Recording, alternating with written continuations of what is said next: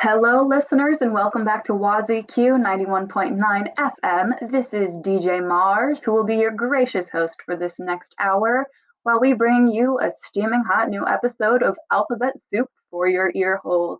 This week we look at neofolk, which admittedly encapsulates the feeling of this bleak intermediate period right before finals.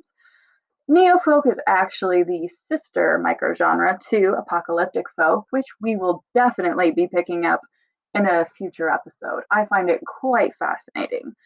Neofolk, however, is no stranger to Smith College campus because we, as a community, I know for a fact, worship one of the number one neofolk artists of this century.